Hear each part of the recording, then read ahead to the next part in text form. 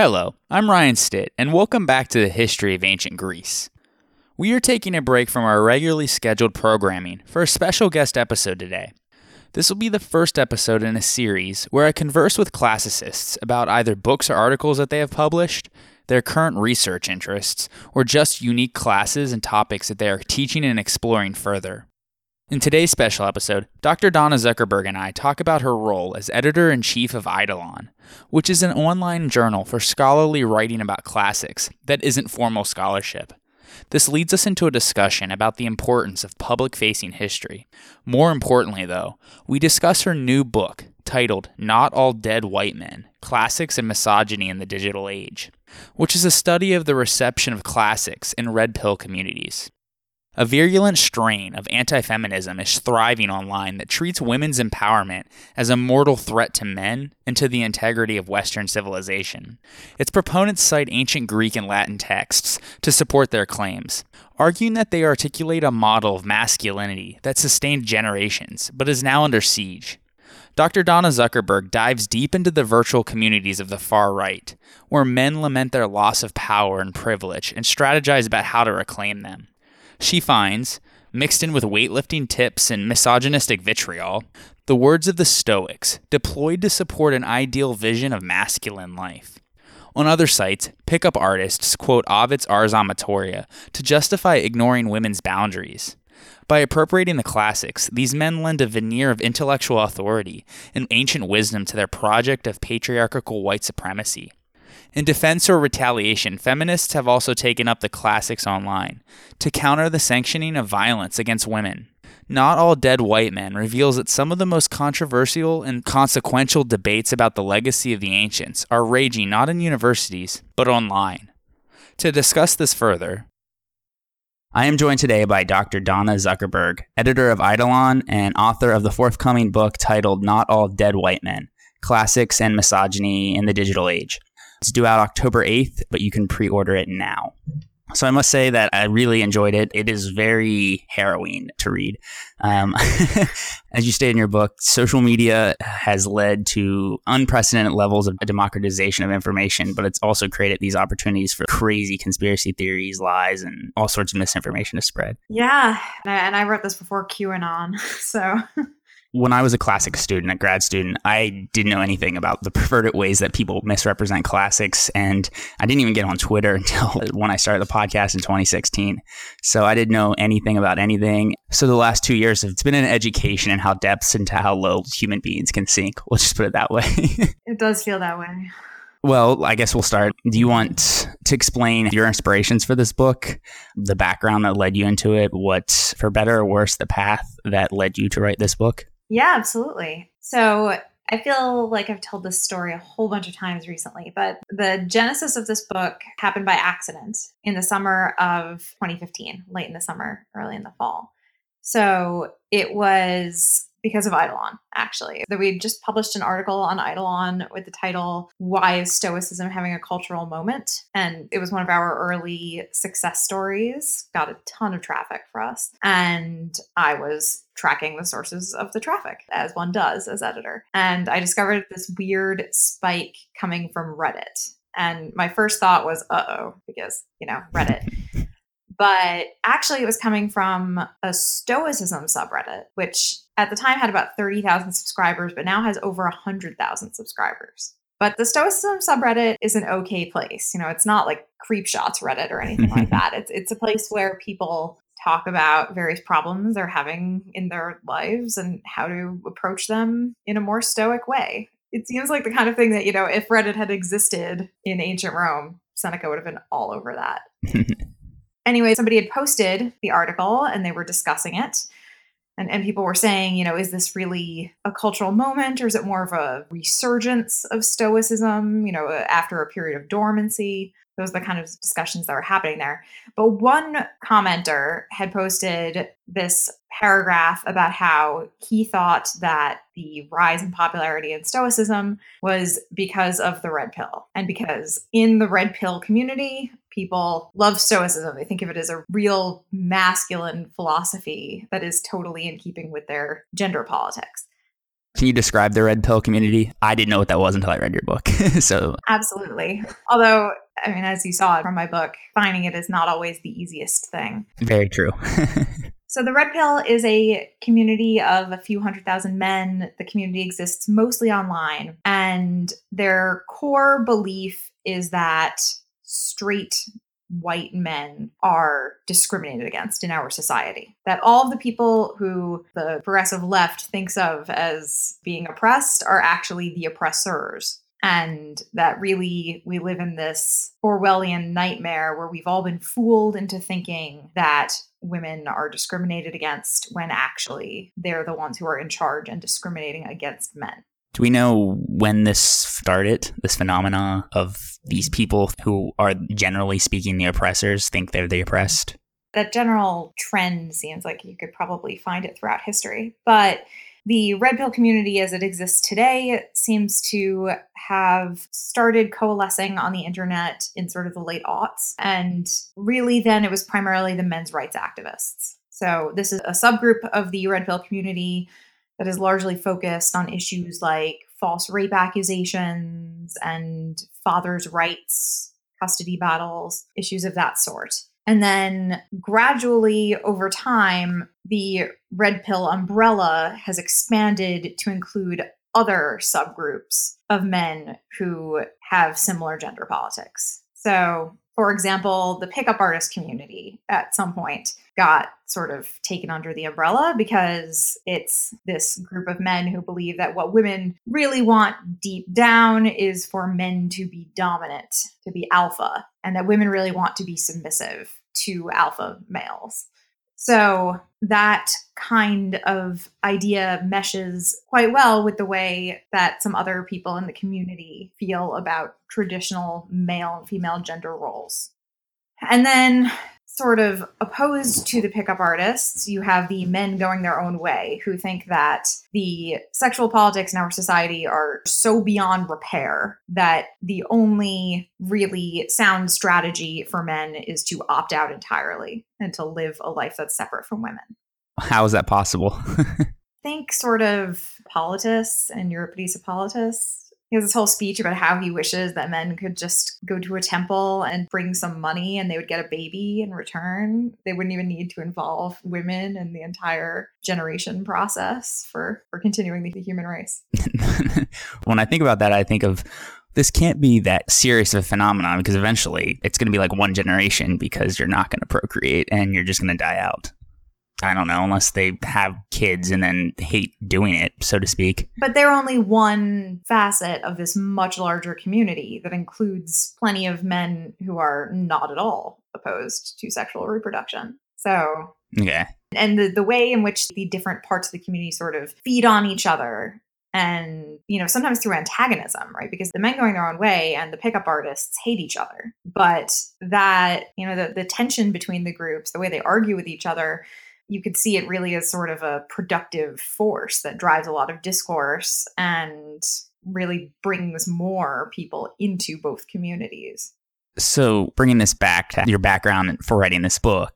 Yes. And I should have mentioned before, the red pill is a metaphor that's taken from the movie The Matrix. And it's sort of an allegory of the cave. Once you take the red pill, you could see the world for how it really is. And, you know, it opens your eyes. It's a form of enlightenment. The fact that The Matrix was written and directed by two trans women is not a fact that many people in the red pill community like to think about very much. We see that with the ancient world when people co-opt certain things, they push other things under the carpet to fit their worldview. So that doesn't shock me at all. No. Yeah, it's very consistent.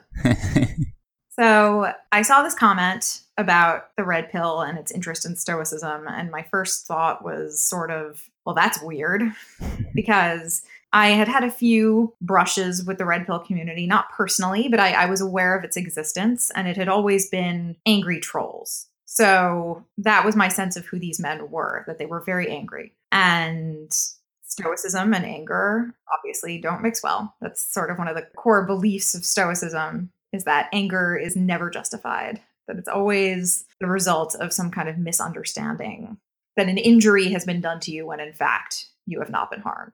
So I decided to explore further. You know, I'm a scholar. That's what we do. You discover a weird phenomenon and you want to dig in. And I discovered, to my surprise, that a lot of red pill websites are really interested in stoicism. There's a heavy self-improvement element to the community, especially, the pickup artists. A lot of that is, how to look your best, how to act confident, things like that. So one of the aspects of the self-improvement is mental self-improvement. So they have these lists of recommended reading, and you'll find Marcus Aurelius on almost every list. Go figure. Yeah. So that was the first inkling I had that there was a topic here.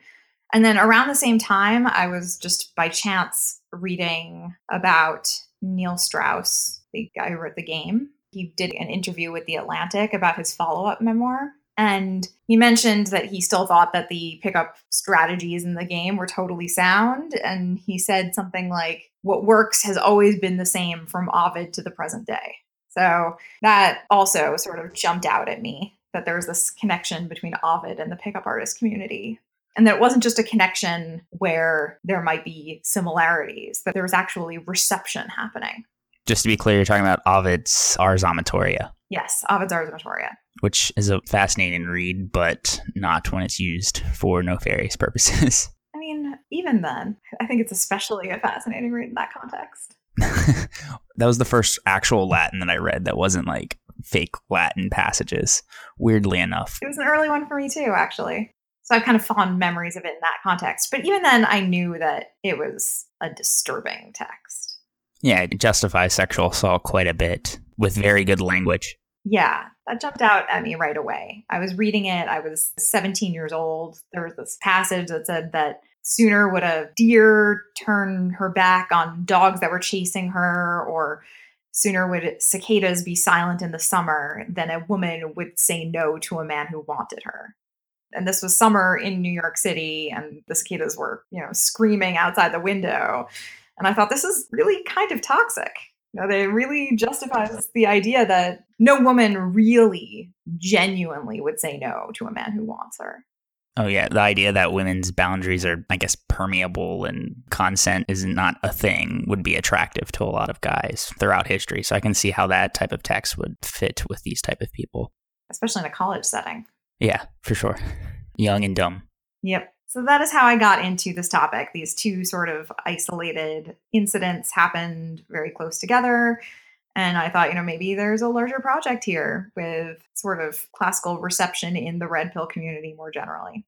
And when it started, it was very much about gender and gender politics and misogyny. Misogyny is in the subtitle. And that's still the primary focus of the book. But then as I was writing the book over the course of 2016, the red pill community, which had previously been very much an anti-feminist space, it still is, but that was its main fixation. The red pill community sort of merged with the alt-right. And increasingly, websites that had really focused on anti-feminism started to talk about anti-Semitism and then straight up white supremacy as 2016 went on. That must have been very surreal to be writing that book in 2016 with the backdrop of the Trump election and Brexit and just everything going on. It was. I thought that Hillary would win, though. I turned in the first draft of my manuscript on November 3rd, and the entire sort of tenor of the book was, look, I know Hillary Clinton is now president, and these alt-right guys are sort of a distant bad memory, but here's why I think that this was sort of an important moment for classical reception that we should still be talking about and trying to unpack. That was the message of the first draft of the book. And then I turned it in, and a week later, the election happened, and I thought, wow, I'm really going to have to redo that. Redo the tone. Totally change the tone of everything in here. Because I was very defensive about the topic at first, because when I told people what I was working on, they would say things like, oh, well, better you than me. Or don't you think if we ignored these guys, they'd go away? Nobody says that stuff anymore. Yeah, that seems to be a running theme in the last couple of years. Just ignore the problems, especially the white supremacist problems, and they'll go away. And they've in fact gotten worse and louder. now I can't post something on social media without getting some sort of nasty troll on it. And I'm a guy. So it's like we've ignored it too much. That's something that people ask me a lot also. They ask if I've tried to engage with the alt-right, if I've discussed what classics means to them with members of the community in sort of an interview setting. And unfortunately, that was not possible because I was unable to talk to members of the alt-right without it devolving into abusive language. So it just seemed like there was no point. Yeah, you talked about in your book the different methods that they use, which I have experienced myself. And I was like, oh, she is laying down the exact methods that they use online. It's false equivalency, straw man arguments. Then they just start basically ad hominem attacks. And eventually I got to the point where I just mute people. I have a huge mute list. I don't block them because I don't want to give them the satisfaction of being blocked. And I like the fact that they comment on every single one of my posts and they're screaming into the void and don't get a single response back.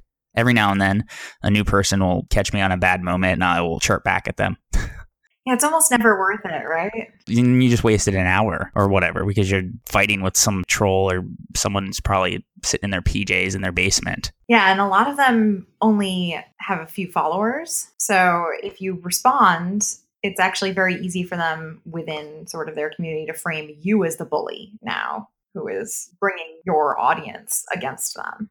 I also have a personal rule where I don't respond to anybody who doesn't actually use their real name in a Twitter handle unless I know who they are. Interesting. That's a good rule.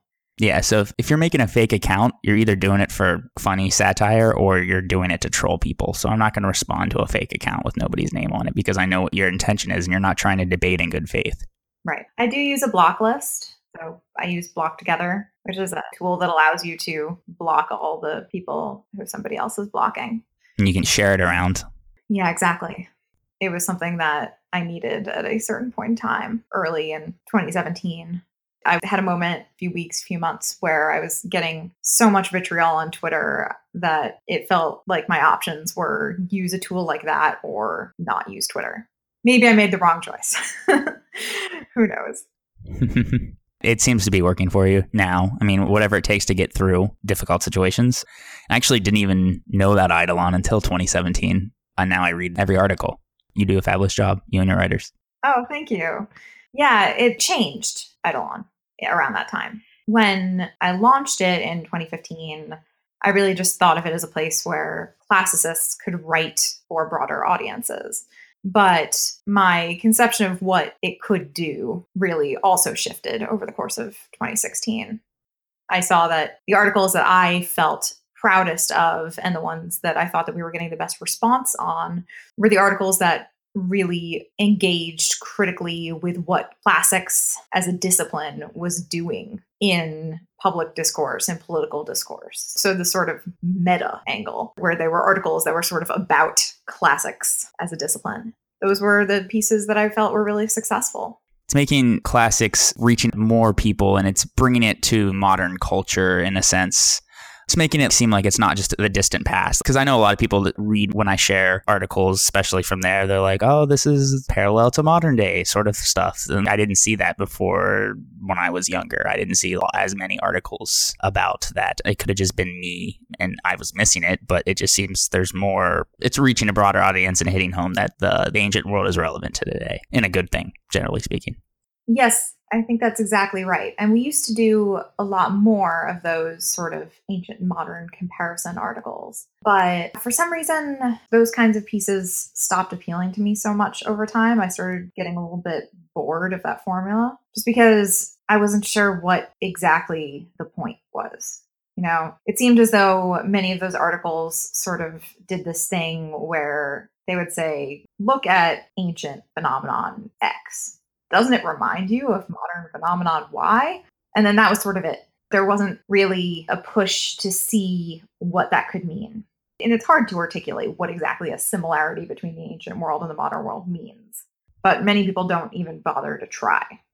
I guess what I'm getting at, to give some examples, you're doing a series now on parenting and classics. There was several articles that I liked about the Iliad and the Broadway play, the Hamilton. I remember that. It's bringing pop culture into classics, especially like lighter pieces. Not that the heavier ones aren't any good. Oh, thank you. I mean, I agree with you. We're really known, I think, especially by people who don't like Eidolon very much, as sort of hand-wringing, pearl-clutching leftists who are always talking about how problematic classics is. But that's, in my view, a really small percentage of our content. And I wouldn't characterize it that way anyway. I would say that it's more sort of engaging critically with elements of our discipline. So I remember the first time I came across Eidolon was, like I said, 2017, and it was when you were doing the Harry Potter stuff. That resonated to me for whatever that means, because I really liked Harry Potter. I loved that special issue. I loved all those articles, and I was like, oh, this is really cool. And then you obviously have done a lot of heavier pieces, but you still do the pop culture. It doesn't need to be one or the other, right? I mean, we had in the Harry Potter issue a lot of pieces that were sort of funny, but also dealt with more complicated and difficult topics, like the Fantastic Beasts and Where to Return Them piece, which talked about the traffic in creatures in the Harry Potter universe, and also the traffic in antiquities, and how this sort of Cerberus-like creature in the first Harry Potter book is smuggled, and the sort of resonance is there. So that's a big, serious, important topic, and a lighter, more fun topic. Or the Minerva McGonagall's tenure file piece, which was satire, and I thought it was hilarious. Yeah, it was. Also was sort of this commentary on various kinds of sexism and discrimination in the academy, and how it is difficult for women to achieve professional success in academia. I guess it wouldn't be really until 2017, like later 2017, when I really started noticing that there was a significant problem. And then I was just sharing pictures and memes and things. And it wasn't really until I started sharing more heavy topics that I started getting a lot of negativity. And then 2018 with the Black Achilles and all sorts of things, there's several different instances where I was just like, whoa, I did not know people were like this. Yeah, I think for a lot of classicists who were active on Twitter, it didn't necessarily start with negativity. I think that people started to notice, in fact, that they were just getting followers and engagement with people who had Pepe avatars and Twitter handles that referenced sort of very obviously alt-right tropes. And people started to become aware that the alt-right internet was just interested in classics and was sort of keeping an eye on what classicists were saying online, not necessarily even with a view toward attacking them, very possibly with a view toward wanting to glorify classics and its place as the origin of Western civilization, which for them became this sort of code for white supremacy. That's a good transition. So why do these type of people believe classics as this cornerstone of Western, aka white civilization? What are other things that these type of people specifically see in the ancient world that they can latch their ideologies onto? Almost to the point that they fetishize the ancient world to fit their ideology erroneously. You talk about some of this in your book, but what are some of the things that they latch onto specifically, their talking points? Why classics? Or is there other fields of history and study that they latch onto as well? There are other fields of history and study that they latch onto. Classics is important for them because it's the origin. It's really the foundational moment for them of Western civilization. It starts with classical Athens. I mean, it starts before that, obviously. They're happy to look back to Homer, as we were talking about with Black Achilles. But I think that really classical Athens for them is the beginning of Western civilization. So that's where it all starts. And that's sort of these tremendous cultural achievements that they want to latch onto and claim as their own in order to prove that the gifts that white men have given the world are of such tremendous cultural value that white men deserve their perch in a position of power over everybody else. They are also interested, of course, in medieval studies. They see this transition happening from sort of pagan classics over to Christianity. And you have all the Hail Vinland guys who sort of want to take on this Viking raider identity. That's been a real reckoning for medieval studies as a discipline as well. You can see something very, very parallel to what's happening in classics there. And I think also, to a lesser extent, in smaller departments like Germanic studies, Russian studies.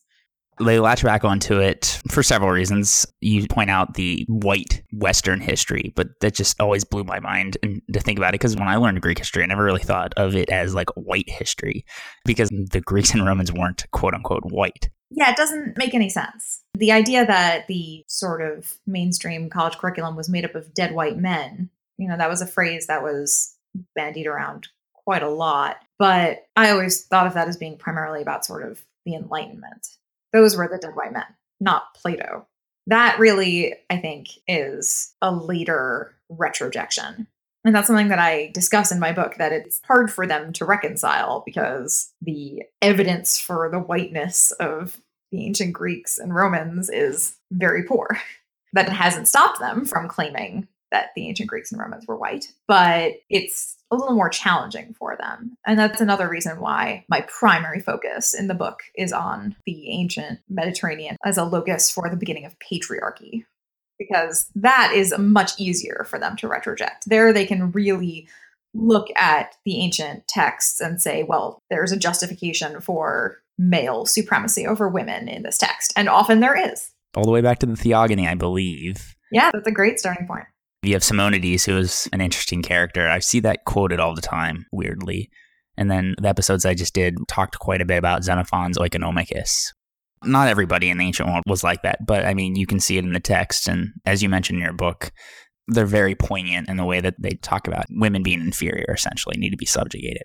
Yeah, but even, in Hesiod, part of what you're clearly seeing is anxiety about the power that women have over men, especially reproductive power.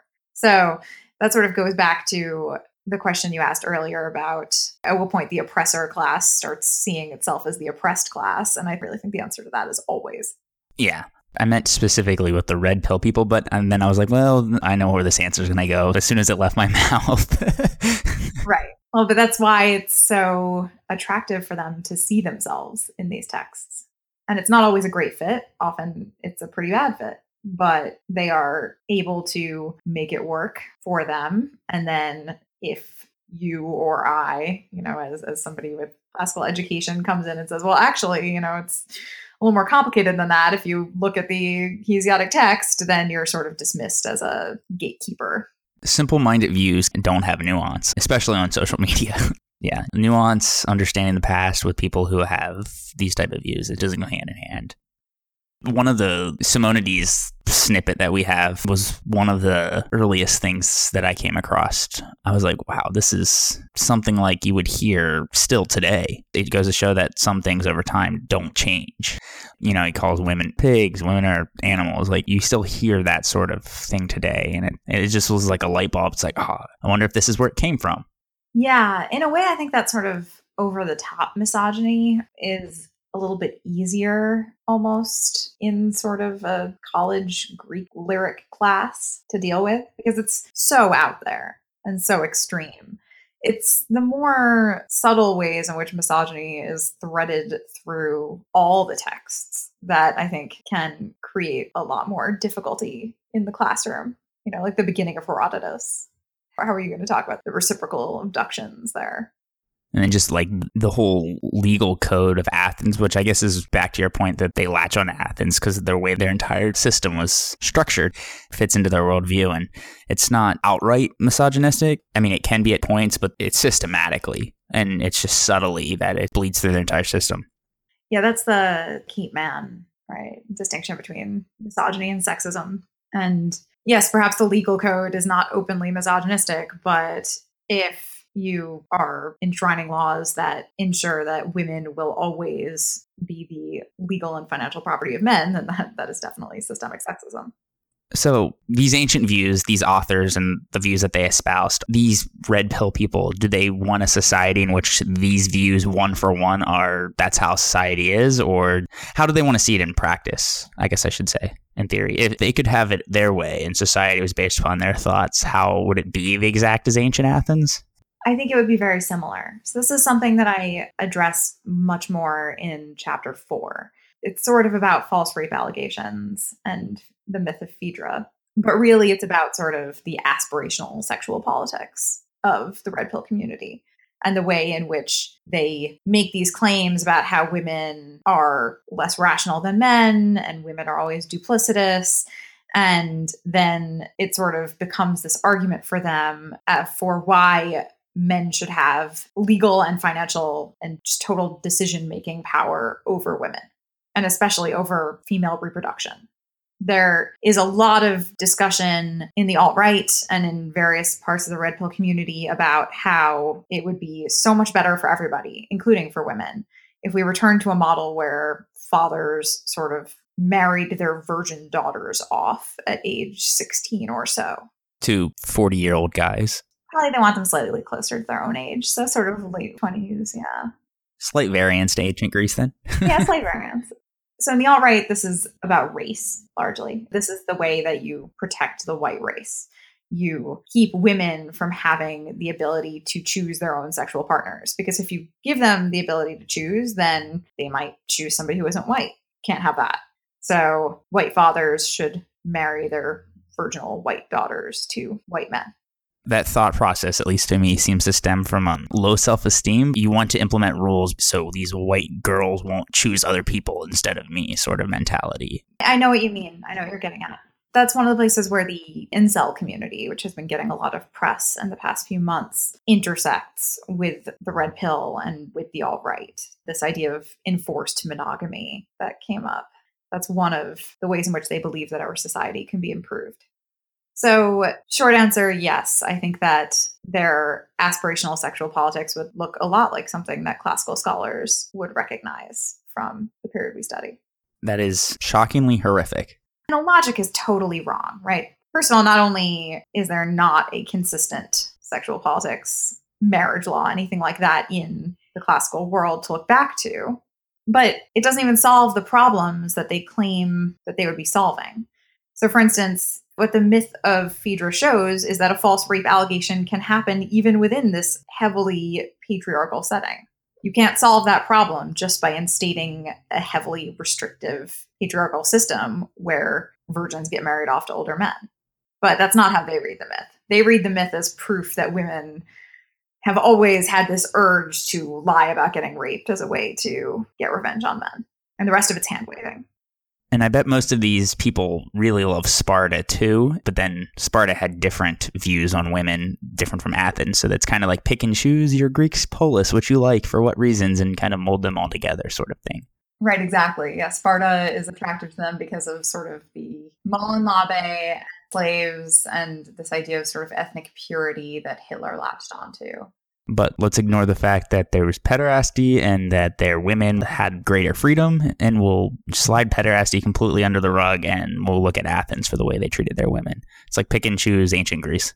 Well, and also the existence of the Hilot community, right? Because among sort of online white supremacists these days, it's really an ideology of separatism, right? The thing that you hear them say is they all have to go back, by which they mean Black people have to go back to Africa, for example. And the idea is that they'll create this pure little white ethno-state.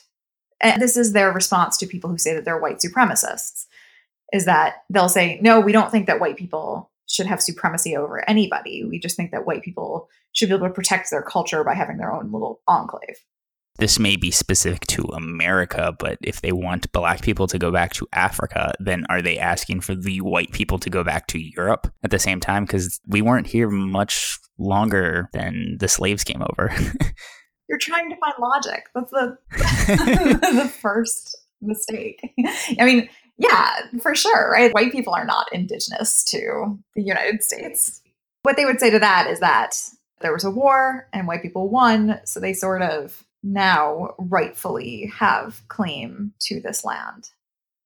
But on the other hand, the very real genocide that is sort of hand-waved over by that description, for them is nothing in comparison with white genocide, which is not even a real thing and does not involve killing people. In their minds, it involves sort of breeding white people out of existence. So white genocide is pointing out that there were people of color in the ancient world to them. Anything that erases white culture, which is not even really a meaningful concept in the first place. Which has another logical fallacy there. White people, quote unquote, won, so they deserve to be here. But at the same time, they think that white culture is threatened because they're, quote unquote, losing whatever is going on. Right, exactly.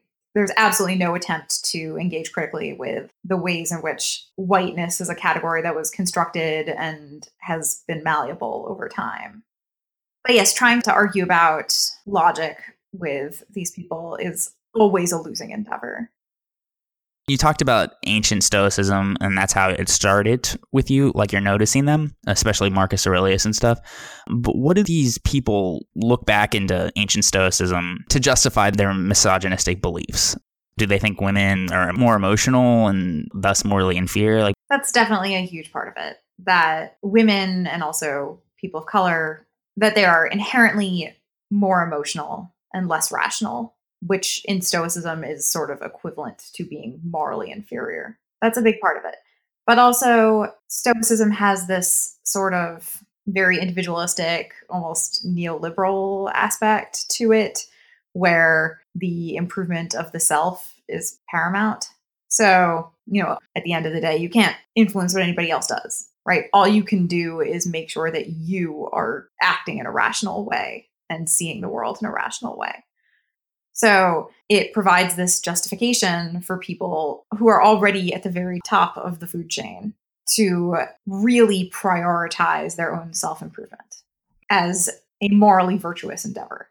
So it's a self-fulfilling prophecy, essentially, in their eyes. They are where they're at because they are less emotional and therefore more morally superior. And as long as they keep that way, they'll keep where they're at, and nothing else really impacts that sort of thing.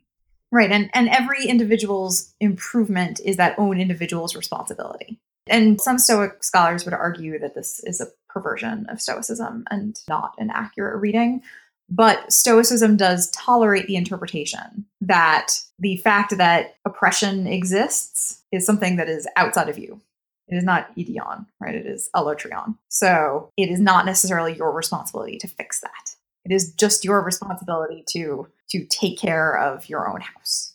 Which seems to, once again, logical fallacy, goes against a lot of the trying to change the world around them sort of thing, getting angry at people who are trying to make the lot of people who are oppressed better. So it kind of not consistent there. Just pointing out another inconsistency. Yes. Yeah, no, that's absolutely right. I mean, they believe that they're oppressed and they want to sort of lift themselves up. But I mean, they must understand on some level that they are not. So did you study a lot of ancient Stoic philosophy until you started this path in 2015? Or was it something that like, oh, they're into Stoicism, I should figure out more? I mean, you said you read that article, but I think your background is in tragedy, right? Yeah, that's right. I did not know that much about Stoicism. And in fact, there was almost no Stoicism on my graduate school reading list for general exams. I had this weird moment when I was looking at a reading list on a Red Pill website, and I kind of felt like, wow, there's more Stoicism on here than there is on the Princeton PhD reading list. So Stoicism was something that I had to learn about in the process of researching the book. I was on much more comfortable ground when writing about Ovid and the Ars Amatoria, and also about Euripides. But that goes back to when I studied in graduate school. Life takes you down an unexpected path, I guess, for better or worse. I enjoyed it, especially Cicero and Seneca, but I can't say that I've read Marcus Aurelius in translation from cover to cover, let alone in the original language, but I have read parts of it. It's kind of great. I mean, this is the thing. When I was reading it, I absolutely understood the appeal.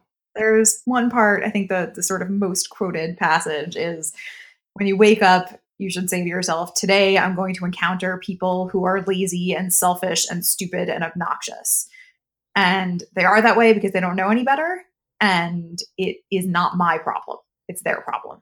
That's the perfect quote and banner to live by with social media. Yeah, and it's a really profound and sort of freeing concept. So the Eidolon article about Stoicism was not written by me. It was written by Chiara Soporzio. She sort of unambiguously comes down on the side of arguing that the resurgence in Stoicism is a great and very healthy thing. And Stoicism also has a lot of similarities to, for example, cognitive behavioral therapy. So Stoicism is not necessarily inherently red pill or inherently white supremacist. Well, it might be inherently misogynistic, but that's sort of a more complicated topic that I go into in my book. This is chapter 2 in your book, correct? Yes, this is chapter 2. There's a lot about Stoicism that is really wonderful. And yet I've seen Marcus Aurelius on so many red pill reading lists that when I meet somebody just in the course of my life and they ask me what I do and I say that I study classics and they say, oh, I reread Marcus Aurelius every year. I get sort of like a chill down my spine. Like, oh no, are you one of them? That's how I've gotten in the last year or two almost with, I really like Thucydides, but it seems like that is the weird love of a lot of people for nefarious purposes now. Yeah, Thucydides is another one. Because it's got that realpolitik sort of, I'm going to use this to justify the idea that the stronger party can do whatever they want to the weaker party, even though that is arguably not at all what Thucydides' point is. And Herodotus, too, to a lesser extent. I mean, that's been the East versus West sort of thing. But those are the two historians that I first came to Greek history reading, because I learned Greek history on my own. So it's always had a place within me. I hold it dear. And then you see the way it's kind of manipulated for these type of purposes. And it's just like, oh, man. A, I didn't realize it was this bad. And B, it's like the more it happens, the more I get angry about it because I'm so attached to it, for better or worse. Well, it's complicated. Loving this material is always complicated. Yeah, I come across people who are like anti-classics. I'm liberal. These people tend to be the way liberal people who are like anything before these authors. You can't get anything of value from them because they're a product of their environment. And it's like, no, they still have lessons that you can learn from. It's not just because these certain authors like Aristotle might have steeply misogynistic views on women. Doesn't mean you can't like Aristotle and some of the other stuff that he did. Doesn't necessarily mean I think he's a role model. Using Aristotle as an example, there are things in the ancient world that you can value and you can hold close to, and it doesn't necessarily mean that you are one and the same of what they believed as well. Yeah, that was something that I used to encounter a lot more in the early days of Eidolon.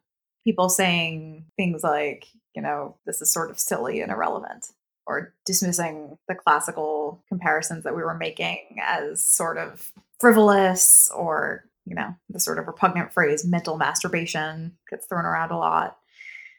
And then somehow over the course of 2016, one of the many things that changed, people stopped seeing it as quite so frivolous.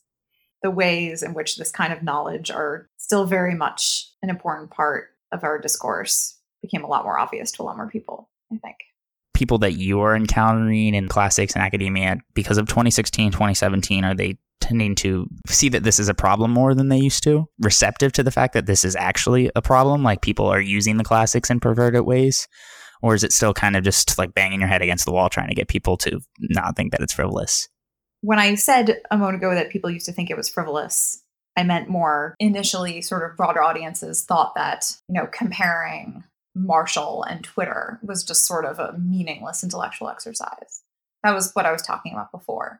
But to what you just asked, I think absolutely there were people in the discipline who early on thought that the kind of stuff that Eidolon was doing with talking about the potential danger of white supremacist reception of the classics, there were absolutely colleagues who thought that was frivolous and pointless and hand-wringing. Is it less now? It's absolutely less now, yes. I mean, I was at CAMWIS this year, and I was on a panel about white supremacy and classics, and there were a number of sort of panels and workshops on related topics. And it just seemed to me that there was a lot more discussion about this and related fields in a way that I thought was really healthy. I see, and this is my personal experience, more and more scholars on Twitter talking about this sort of thing. That's encouraging. And not saying that it wasn't like that 2 years ago. I just didn't see it as much. It could just be my personal experience. It wasn't like that 2 years ago quite as much. I mean, there were people talking about it, but not nearly as much. But I do worry that people could get a really distorted view of how much our discipline talks about white supremacy and classics as opposed to how much our discipline talks about, Homer and the oral tradition, which absolutely right now there are more classicists talking about Homer than there are classicists talking about white supremacy and classics. That is as it should be. That's our job. But if you just follow classicists online, you would think that this is all we discuss. So if you're at an event like CAMWIS or the SCS, then seeing, even that small uptick in number of panels and sessions and workshops that are engaging with these issues is really heartening, because really this is just a small percentage of what our discipline does, which is, again, as it should be. But it's a field that I think is really exciting and can have ripple effects for the entire discipline. Yeah, sometimes I miss not being in it anymore or not going that way. But, life happens. At least I can have my passionate outlet with my podcast. That's how I feel too a lot of the time. My in itness is debatable. You're publishing a book in classics, still kind of in it. You're making your own path. Yeah, but I'm not, in an academic department. So is that something that you are still trying to get into, or are you fine with whatever it is you're doing now? I'm not currently on the job market or trying to break back in. My editor told me before I signed the contract for this book that it would make me untenurable, because getting tenure is sort of a process of proving that you can tick certain boxes. And by establishing myself as a scholar whose first act out of grad school is going to be to write this crazy public-facing, controversial book, that I would never fit the mold. And that was sort of a choice I was okay with making. If that's the way it is, and that's bullshit. and not saying that it's not, because it wouldn't shock me if it is. We'll leave it at that. Yeah. But there's a freedom to the fact that I can explore the topics that I want to explore without worrying if they're the right topics. I feel very lucky. And with Eidolon, you're still definitely plugged into the field, and you have your hand on the pulse of what's going on. You're definitely still in it, just different. It's complicated. We sort of have one toe in it, because none of the editors, well, that's not true. One of the editors is a current graduate student, but the rest of us are not in a classics department right now. But you're getting people who are writing that are currently in departments. Right, exactly. Yes. Our editorial board is all people who are in classics departments. That's where we draw our writer pools from, and very much, I think, that's our sort of bread and butter readership as well. We try to have a solid mix of pieces by more established classicists and also graduate students and even some undergrads. So names that you would recognize and names that you wouldn't recognize. And also within the names you would recognize category, right? Names that you would recognize from their scholarship as opposed to names you would recognize sort of from their Twitter activity. I have this giant spreadsheet where I keep track of all of our writers and sort of where they are professionally, and try to keep a really diverse mix of, men and women.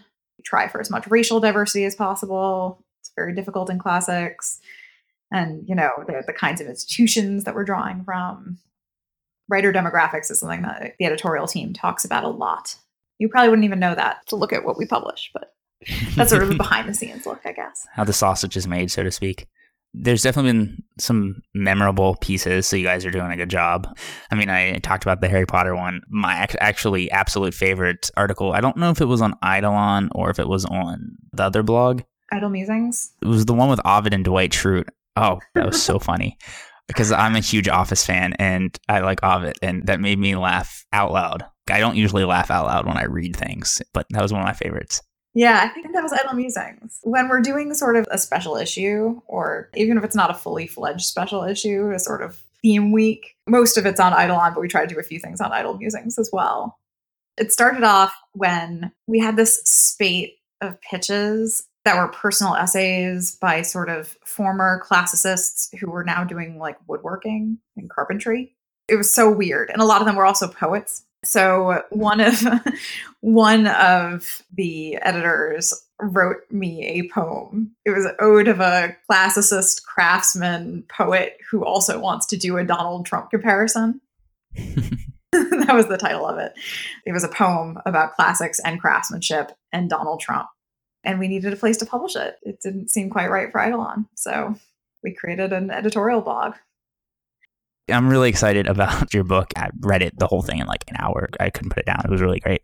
I was blown away. I was like, this is crazy stuff. Wow. Oh, thank you. Yeah, I've started getting like stress nightmares about people hating it. Not like, all right people. That's going to happen. Yeah, that'll happen. And it'll be good if they hate it, right? Don't kid yourself. They're not even going to read it.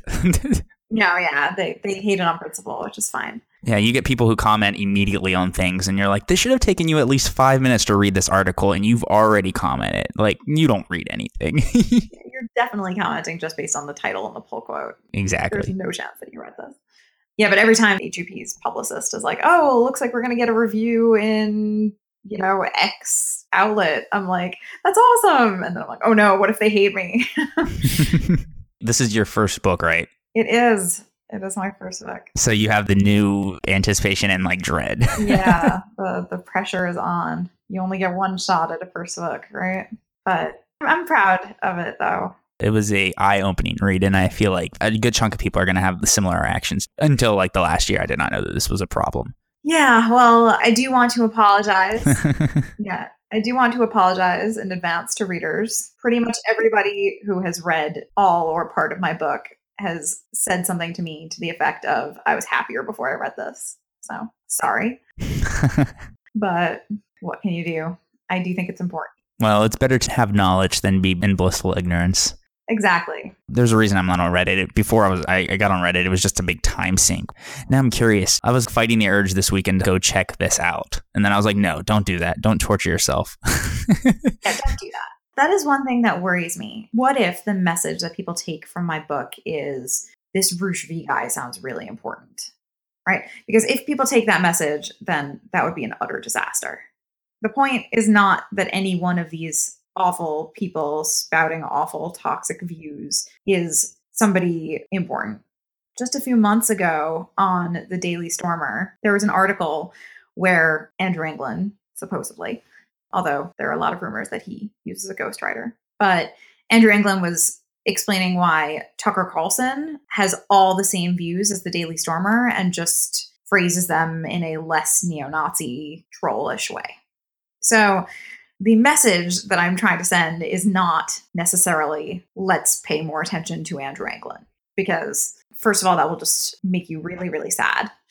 And second, he as an individual is not that important, right? The important part is the fact that these ideas have become really widespread and normalized. I think, and I hope, if people were going to go to those views anyway, your book wouldn't have been the reason. People would have been susceptible to that sort of stuff because they underlying felt that sort of stuff. I don't even mean in the sense of people getting red-pilled by my book. Even the idea that people will pay more attention to these specific individuals from a critical lens is something that I am a little bit worried about. Oh, okay. I get what you're saying. People giving them more attention. Yeah, and I mean, and that's definitely how they frame it, right? That I'm sending, hate clicks their way, and that this is really victory for them because now there's a Harvard University Press book that's been written about them. And that's an idea that sort of sends chills down my spine. But ultimately, I think that the fact that they're going to find a way to frame this as a victory is not a good enough reason to not talk about it. They would frame anything as a victory. Definitely. I'm glad you wrote the book. I feel like it's necessary. I mean, I love this field. I devote so much time to doing my podcast. It's like I don't want it to get tarnished because if people were to ignore it and then more and more of these types of people would projecting down the road and it would just fester the field and give a bad public opinion to the general populace. Because, I mean, classics outreach can be kind of so-so as it is with traditional academia and the general populace. And you don't need this negative thing just getting bigger and bigger and festering until it becomes a sore, so to speak, for lack of a better term, if you get what I'm saying. I do, yeah. And I agree. But on both ends, hopefully, it seems like there's more and more classics outreach happening from people in the academic side of things. There's more people writing popular articles and then we have social media and that sort of stuff. Yeah, and a wider mix of people, which I think is really exciting. I think that, even a decade ago, the kinds of people who were doing, classics writing for a broader public, you were really talking about very established professors writing op-eds for the most part. And social media has allowed for us to explode that paradigm. And, anybody who's in the classics field can be a public classicist now. And even people who do not identify as part of the classics field, like you. Or I don't know exactly. I mean, do you identify as part of the classics field? Sort of. Right. Yes and no. I would consider myself a classicist, but I don't know if I would consider. Yeah. I don't know. I'd make a podcast. I mean, I just reached 2 million downloads, so I guess I do something right. Oh, congratulations. That's amazing. Thanks. It was the perfect storm when I stepped in because there was like a desire for ancient Greek related audio content. Because there was a lot of Roman stuff. There still is a lot of Roman stuff. I mean, people still want to listen to a lot of Roman stuff, but I just stepped into the perfect storm. You can tell that classics is still popular with the general population, at least in my personal conversations with people, and I can only go off of that. There just seemed to be a disconnect between the people who were reading the material and the people who were writing the material. And now I feel like that's getting smaller. Yeah, and the more mainstream parts of the discipline can't ignore sort of the, the success that people like you and I are having, right? I mean, 2 million downloads, that's a ridiculous number, for classicists who are worried about declining enrollments to hear. Eidolon's got about 1.25 million views at this point. It's quite shocking for me. On average, each episode, I mean, it collects over time, but usually anywhere from 10 to 25,000 listens within 6 weeks. So that's more than I would ever teach in my lifetime. If you add them all up, I don't think I could get 25,000 people if I sat in my class if I were to go to the traditional route, to put that in perspective. So it's mind blowing and it's very humble. Like, you have this platform that people care about. So it makes me take it a lot seriously as well, because I don't want to disappoint. Yeah. I'm not saying I will, but when I did it, it was meant to be a hobby. And now I'm like, oh, this is a thing. I know what you mean. It was a really good conversation. It was a really good book. And I'm really looking forward to it when it comes out October 8th, right? The 8th. The 8th, yes. And you can get it now for pre-order. Amazon and I guess from your publisher straight up, right? Yes, that's right.